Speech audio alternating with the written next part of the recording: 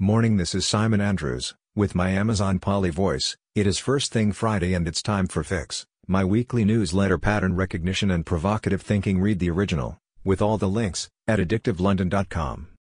Fix Friday, March 12th. https://www.raconteur.net/wp-content/upload/2021/03/-_1200px.jpg. AdTech. The ramifications of the Google statement on tracking continues to occupy AdTech minds. Share prices tumbled, but most have recovered much of the fall. The big issue is around how actively Google will impose their view on the rest of the market. When they say practices will not be supported, does that really mean they will block them? This is a good breakdown of the more technical issues, and our friends at Arete have written a great paper, AdTech Earthquake, where they cover the challenges for the AdTech players and the questions Google still need to answer. It is shared in our Gill group. A senior Oracle exec is very clear that he believes Google is going too far. And in a positive Wall Street Journal piece on Trade Desk, terming them as the best hope to challenge the tech giant, Google, if it manages to keep up its momentum, their CEO suggests regulators need to take a look. Smart people are thinking ahead. I had a long conversation with FOSFA over how their approach to cross-channel measurement will adapt, and Hybrid Theory shared a good paper on the tests they have been doing with FlowCS and TurtleDove. Our friends at Permutive continue to be in the vanguard, here arguing for direct relationships between brands and publishers. Regulators. Jeff Green wants regulators to get involved, and they are. In the UK, the CMA have been looking at the Google plans for a while, and the Biden administration is putting some interesting people onto his team.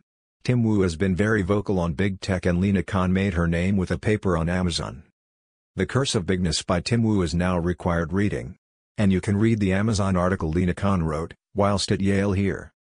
Privacy legislation continues. Virginia now has a data protection law. Nude. In this week's deep dive, we looked at sports, the latest ITV results, and some of the good research published recently. Catch up here. In the Morgan Stanley interview, the Disney CEO was very positive about Hulu ad sales, and here we see they are poised to pass sibling ABC, a really significant moment for Disney. Snap. Snap has its swagger back. Business Insider has a very positive piece on how Snap was almost left for dead and how it staged a comeback and got advertisers to fall in love with it. Their London-based international chief has written about the fourth industrial revolution. And they are being bullish about how the Apple changes impact them, leading off their resources and advice with the headline Privacy by Design. If you missed their recent research on the efficacy of 6-second ads, it is well worth reading. Ads. The FT nail it with their piece asking if big tech has our data, why are targeted ads so terrible? Which ends with the line, the dirtiest secret about targeted advertising could be that it doesn't work. Harvard Business Review add their 2 cents, telling us what digital advertising gets wrong. We all know that it actually does work, when done right, and many businesses and brands are built using digital. But we have to accept the good stuff is surrounded by a lot of rubbish. We used to say much of the problem is down to a missing metric. No one measures how much people are pissed off by these crap ads. I pointed out last week the crap ads that blighted an Adweek article. I clicked through to the Google ad settings and you realize that the data is all about quantity rather than quality. Amongst my long list of interests, I see bridal wear, condiments and sauces, and classical music. Really? Check how well they do with you. So the data is, often, wrong, the ads are rubbish, and the publisher is being paid pennies. Bring on a new way of doing this, built around what we know works now, rewarding publishers who have built valuable audiences, using great creative that tells the brand story whilst enhancing its context, and measure this in a way that rewards the true effects. This new paper inside Google Marketing, 3 Steps to Master Digital Advertising, goes into this, with some good advice derived from their own experience. In the meantime, T-Mobile is to enroll its 80 million US customers into an advertising program where their web and app browsing data will be used to target ads. They are quite late to this, but none of their competitors have been able to crack what should be a lucrative business. Neither AT&T or Verizon has made a huge success, despite spending heavily on content to carry the ads. The infographic we lead with comes from a raconteur paper making the case for creativity in advertising. Merchant.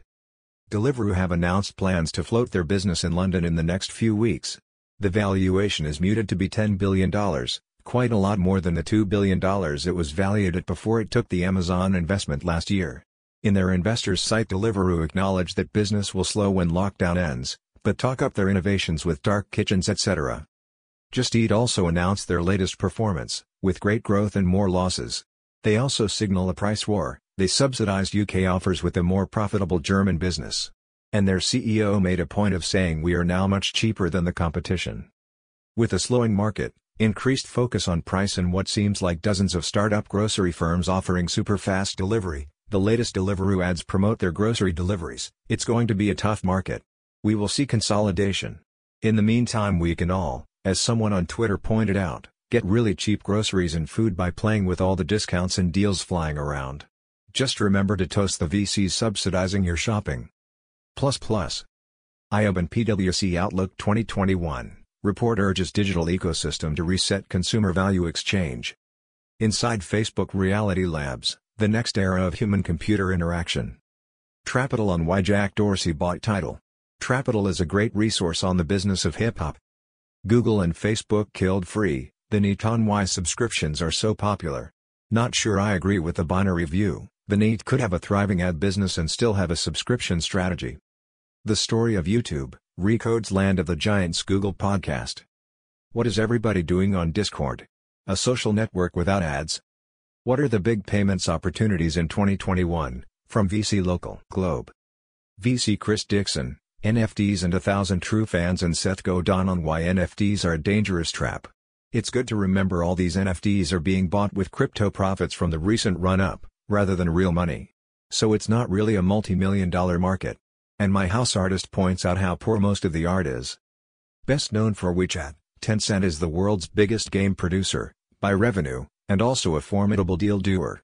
The company is valued at around $900 billion and has around $250 billion of investments in other companies. This Wall Street Journal article is a good summary of both their Chinese investments and those in the West, like Snap and Spotify. The information note that these investments grew by $120 billion from the market rally last year. Our latest good TikTok creative focused on a brilliant Pepsi campaign that uses duets to make the most of their Lionel Messi and Paul Pogba sponsorships.